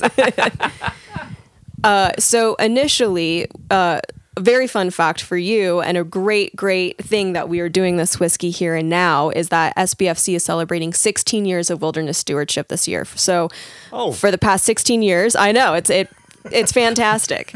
So for the past 16 years, we've been stewarding wilderness. And I use stewardship as just a general umbrella term for a million different things that we go and do: wilderness monitoring, trail clearing, trail building. And we send people into the remote backcountry, literally hundreds of miles from anywhere, to help ensure access is provided. So we actually started as the Selway Bitterroot Foundation. We started with a group of folks up in Missoula, Montana, who wanted to provide stewardship access to this area. Now, there's a lot of history, and I won't go too much into it, but essentially there's large swaths of land in Idaho that are wildly remote. And so initially they were called the Idaho Primitive Area. And eventually Congress passed laws, regulations to turn them into capital W wilderness. And a huge champion of a large chunk of Idaho wilderness was Frank Church. And he was a congressman who did so much to advocate for wild places. And so the Frank Church Wilderness was initially the River of No Return Wilderness because the Salmon River runs through it and its nickname is a River of No Return. And then Frank Church got his name on it because to honor the work that he had done. That's very cool. I like hearing, obviously, in a time of some environmental issues, situations. I'm thinking about the drought in the West. I'm thinking about the forest fires in the West. I'm thinking about some lands being reopened to drilling or mining. To think of a congressperson who was a champion of the land and the wilderness seems to harken back to an earlier time, maybe a simpler time. Truly. And I misspoke. He's a Senator Frank Church. So please excuse that. Well, the good news is you're speaking to a Scotsman, so they're all just DC folk to me, so no worries. But you're totally right, and it really is fascinating, the compromises that have to be made between different industries and wilderness in order to get wilderness to be designated. And essentially, the goal of this wilderness is just to preserve these places that, are so pristine and so remote and incredible.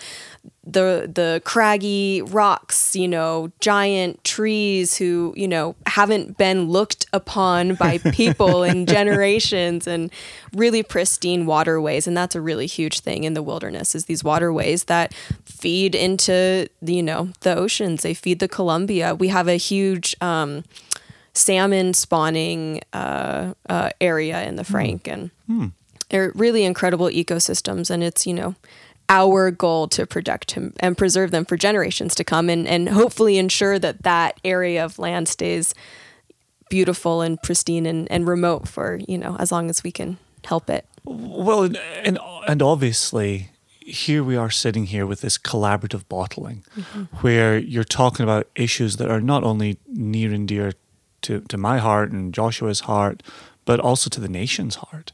And for us, the nation is single caste nation, but obviously there is the nation beyond that as well. You've allowed me two tenuous links here, one of which is clean water, and obviously in Scotland we have a saying that today's rain is tomorrow's whiskey. And so clean rain, clean water is important to us. But you also said something a moment ago that if we were smarter and if we were savvier and if we were deeper with our marketing dollars, we would tell you that we plan to have this 16-year-old Crofton Gaea to mark your 16 years.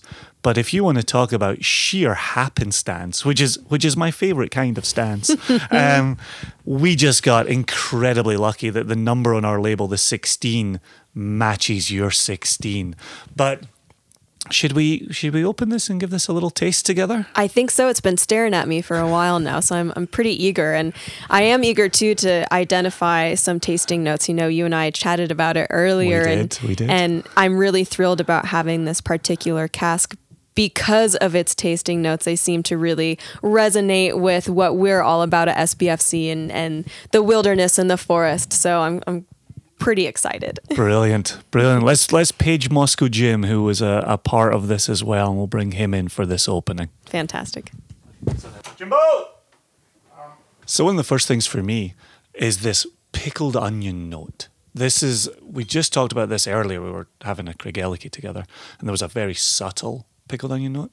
This, for me, with the Crofton Gaea, this Highland peat, for me, delivers this Funyun note. But I think it can also lend itself to a certain earthiness.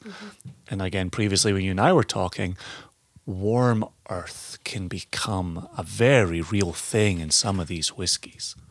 Yes, to me, I definitely get a nose of, it's, challenging to describe what a hot Idaho day is like to your listeners, but very much that hot earth smell, a little boggy, a little dusty. I like it. I'm definitely getting it. Almost even I'm thinking about you talking about clearing the trail and thinking about someone's dusty leather boots getting warm as well. Yes, absolutely. That dusty leather boot and that warm tree bark scent. Wow. That's your first time tasting it. That is. That's incredible.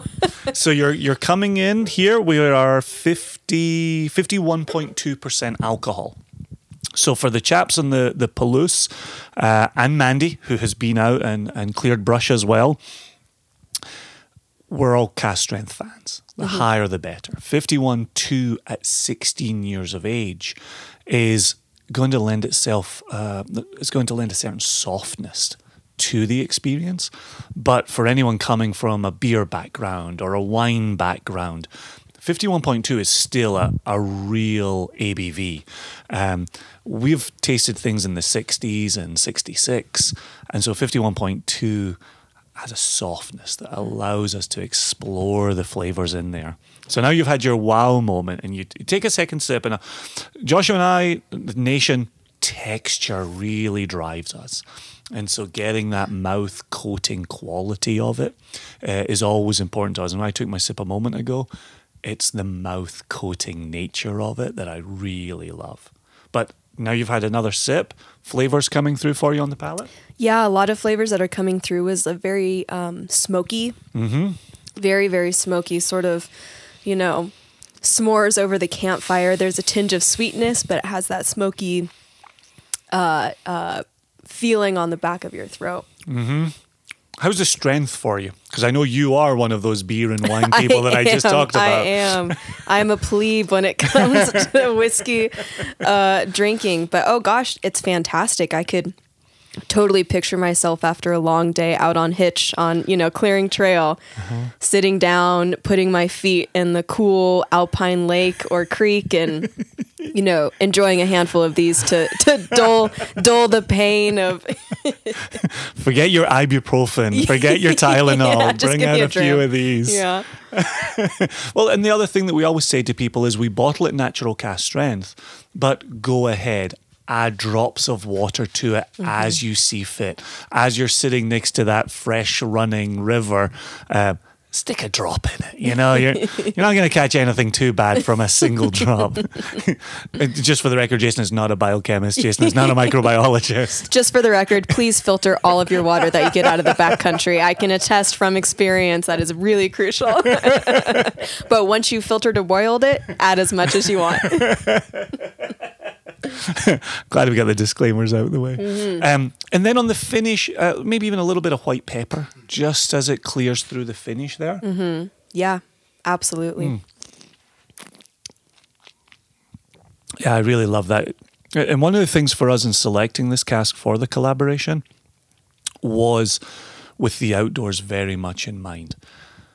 What would it be like to drink this next to a campfire at the end of a day? What would it be like drinking this next to some warm trees, some dusty trail? Like, that was important to us. And so I think hitting that nail on the head and getting your seal of approval on this as well is really very cool. You're enjoying the experience? I am. It so complements what we do out in the wilderness, and I'm so thrilled. Well, let's do a little cheers, and this is to the Selway Bitterroot Frank Church Foundation. Yes. Cheers to you, Jason. Thank you so much. Cheers, Alyssa. So before we get out of here, one more thing is this collaboration would not have happened without Moscow Jim. Yes. Jim Heidelberger. Well, we talk about him in the podcast. He's a great supporter of the nation. He's a Craigellachie guy. And we often talk about him as a Craigellachie guy. But he's also an SBFC guy. And could you talk a little bit to his involvement over there?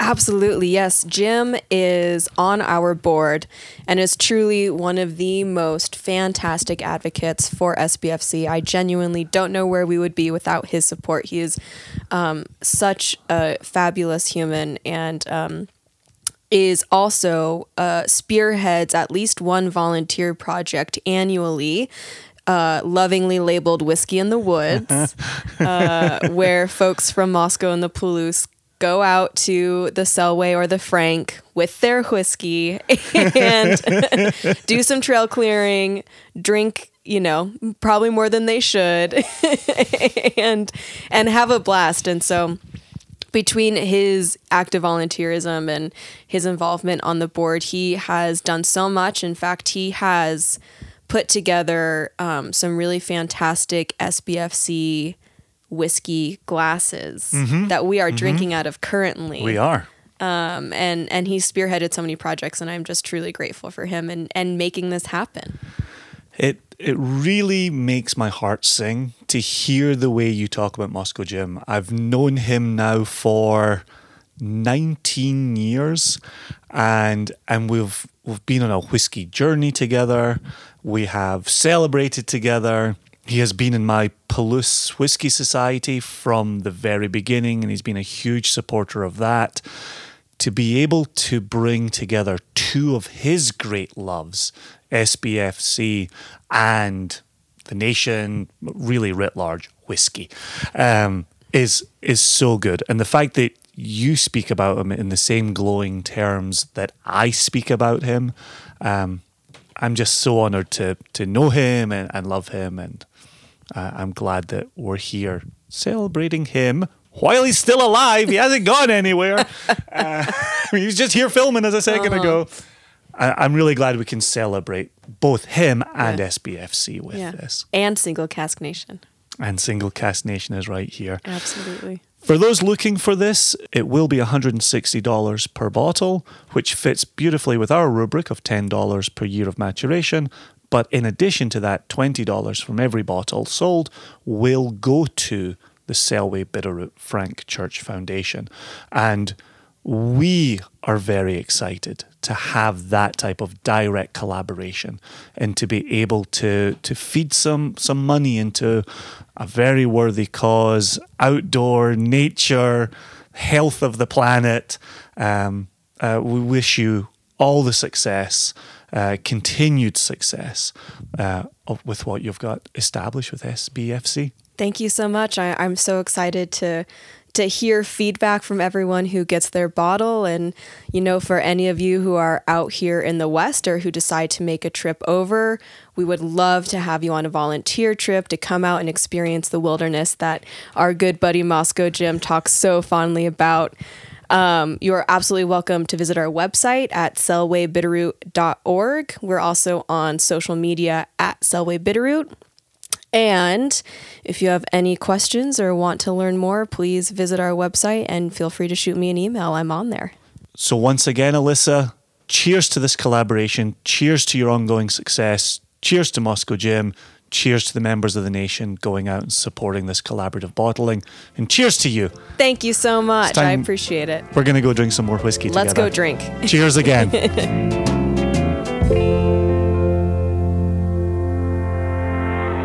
When you brought this collaborative idea to me and you explained, it's my guys up in Idaho and they do this Guys thing. and gals. Guys and gals. And they do this thing with this Selway Bitterroot and this guy Frank Church and blah, blah, blah. And you were going on and on. And It's a lot of words. Moscow Jim, words. Carl England. It's not spelled like the country. but all I heard was charitable collaboration. And it was an instant yes for me. And I felt stupid not knowing what Selway Bitterroot was. So I never asked. And so it was so nice to hear this conversation between you and Alyssa because all of my questions, Jason, were answered. Well, and certainly that was the goal of talking to Alyssa as well. Even, eagle-eared listeners will have realized that in my introduction, I didn't actually give Alyssa her job title. And in the interview, I just left her to convey her job, her title, her responsibilities. And I'm still not coming out of the interview going to talk about it. So, but she was very cool. She stayed for we had the 100th meeting of our Whiskey Society. Oh, right. Because of COVID, it had actually been delayed since January of this year. And we'd actually gone on and had 2 more meetings after the 100th. And so we kind of backtracked a little to celebrate the 100th and just had a blast. So the thing about the Crofty is that it's got that little bit of pickled onion Yes. that I always think of as being present in Lechig. Yep. And to get a 16-year-old Crofty that immediately makes me think of Lechig, we're on to a winner. So I need to throw this in there. There's something about Croftengea, Lechig, and some younger Craigellachie. I don't know what they are, but those 3 distillates I can often confuse, and it's because of that pickled onion note. Those, sometimes Funyuns that just seems to tie those 3 distillates together in some way, shape, or form. And I'm always so attracted to those distillates because of that note. given what you're saying there about that pungency, that pickled onion component, we don't often do this, but would you mind if I read through the tasting notes for this? I know I wouldn't mind. I think our listeners would love it. Our listeners love hearing tasting notes. We need to do this more, so please. All right. Yeah. That's good to hear. Yeah. And I know you've just had the tasting that Alyssa and I did, but here's what you and I came up with. Yes. In addition. So the colour is reflective gold. And then the nose opens with a delightful pungency.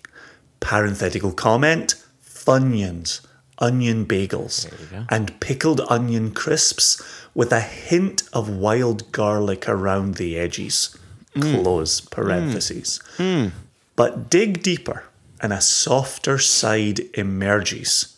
Parenthetical, blanched almonds, melted toffee, and warm banana bread, which is one of my favorite things on earth. That banana bread note, yes. Go on. Right? Close parentheses.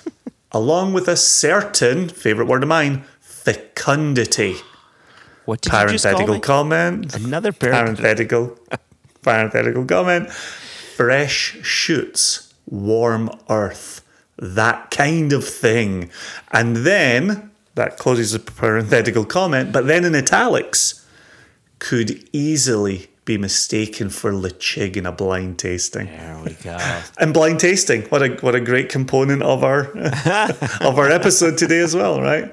Back to where we started everything. Yeah.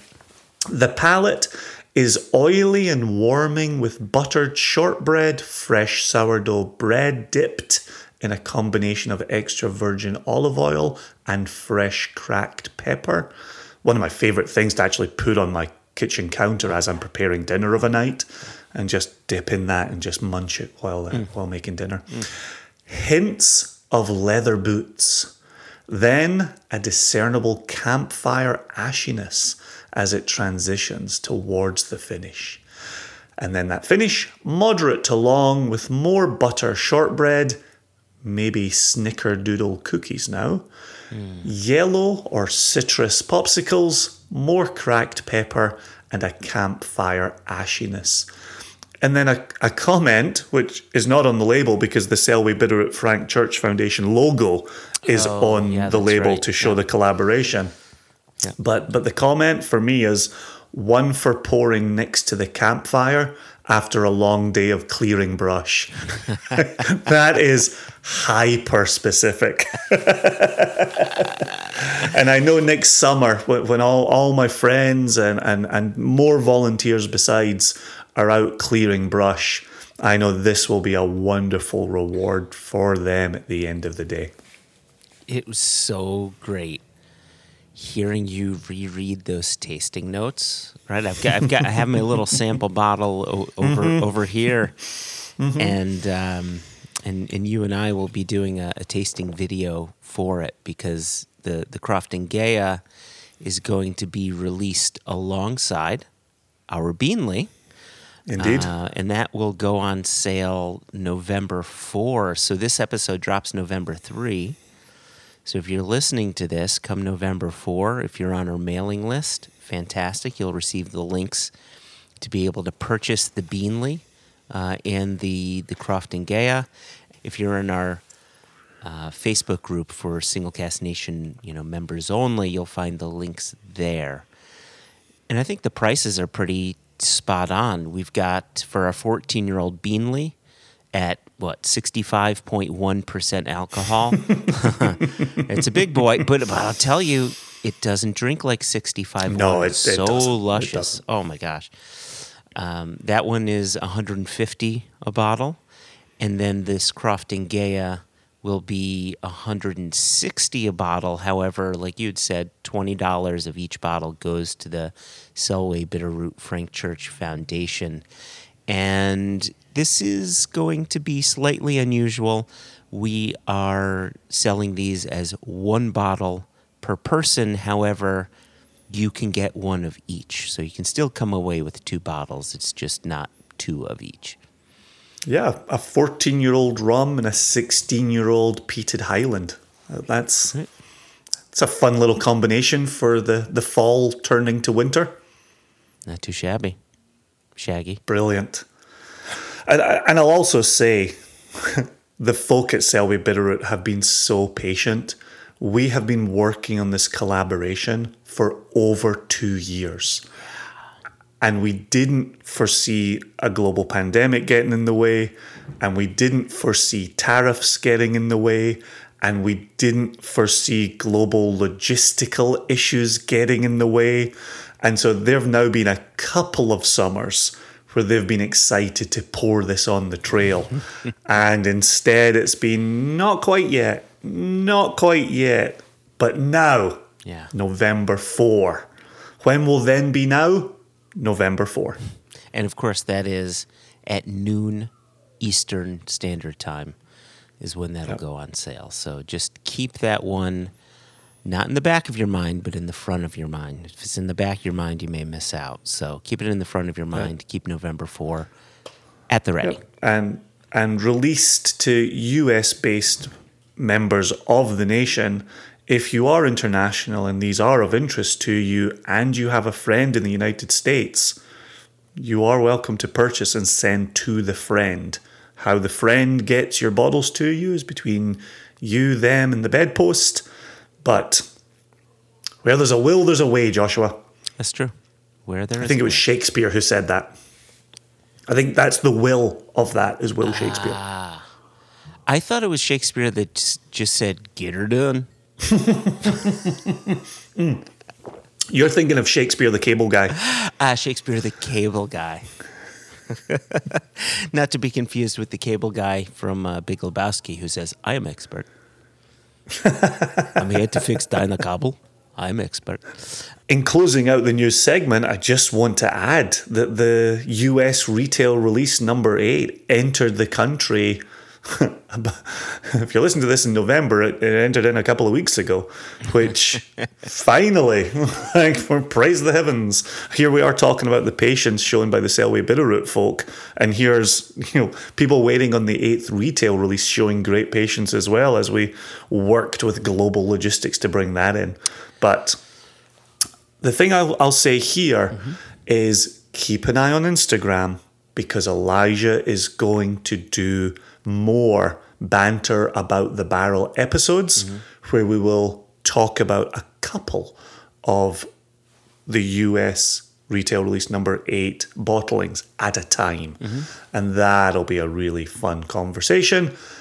The other part is we'll soon be hearing from Jess on the banter about the barrel episodes as she discusses ROW number 3 releases. So we've got a lot of whiskey out in the world. There's nae doubt about it.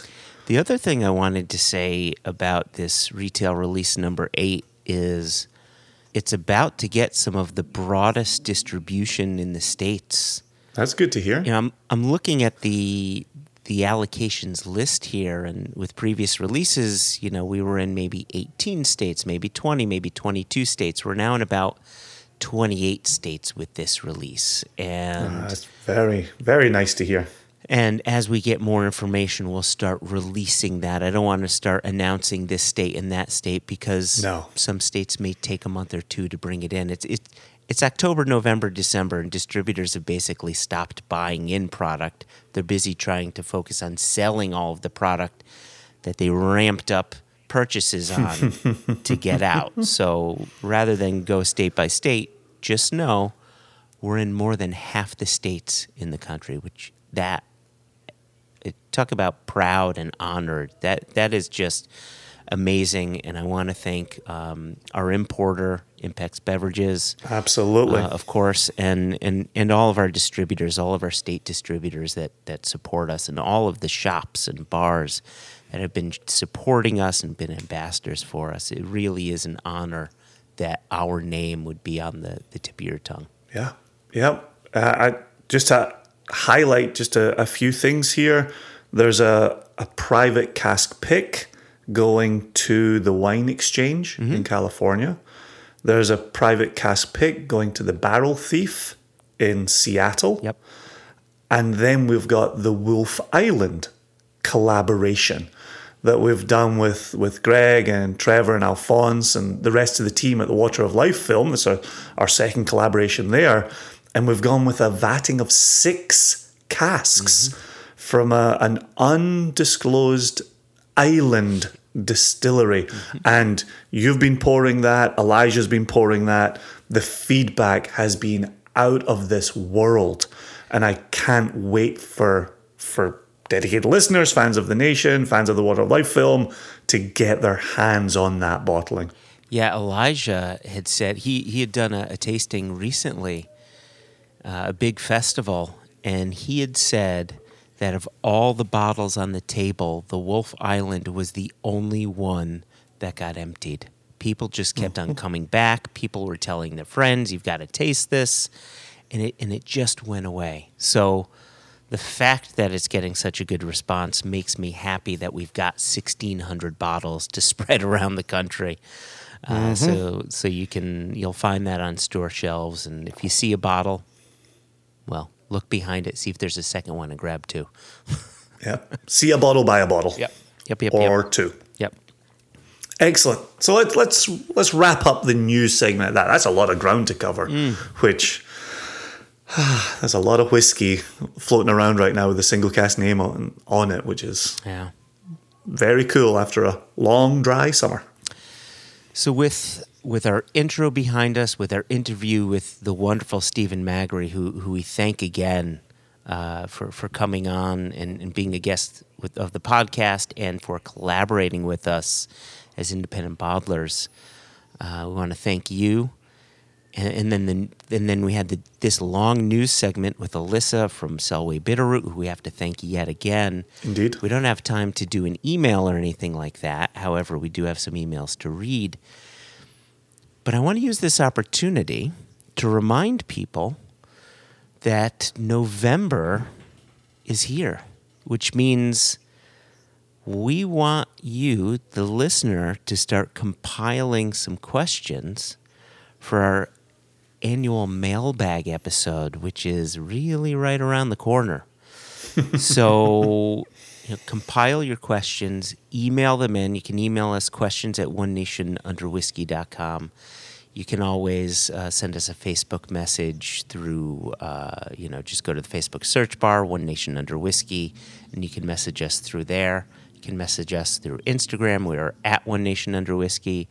And we, of course, are on Twitter at One Nation Whiskey. So if you got a question for us and you want it for the bigger mailbag episode where we kind of, we tend to dig a bit deeper there. Would you agree with that? Yeah.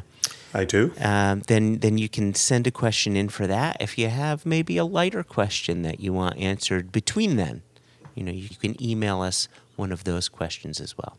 So yeah, when it comes to the mailbag episode, it is one of the episodes we look forward to every year.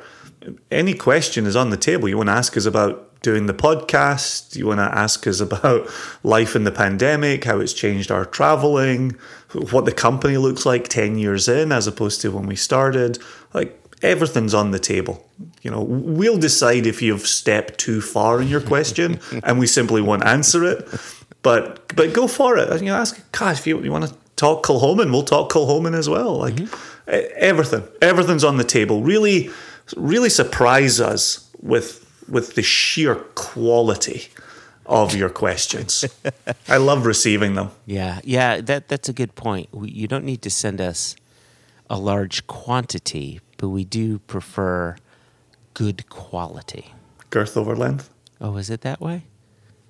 All right. I know you've been cursed in the other direction. Do you want to say it's always the penis with you? You just did, so there we go. Jason, it has been an absolute pleasure. An absolute joy, and I will take no further questions at this time. Very good. Either will I. Thank you, as always, for your banter, for your wit, for your good question asking, and I will see you this time next week. I'll be there. Or you'll be square. Cheers, listeners. Cheers.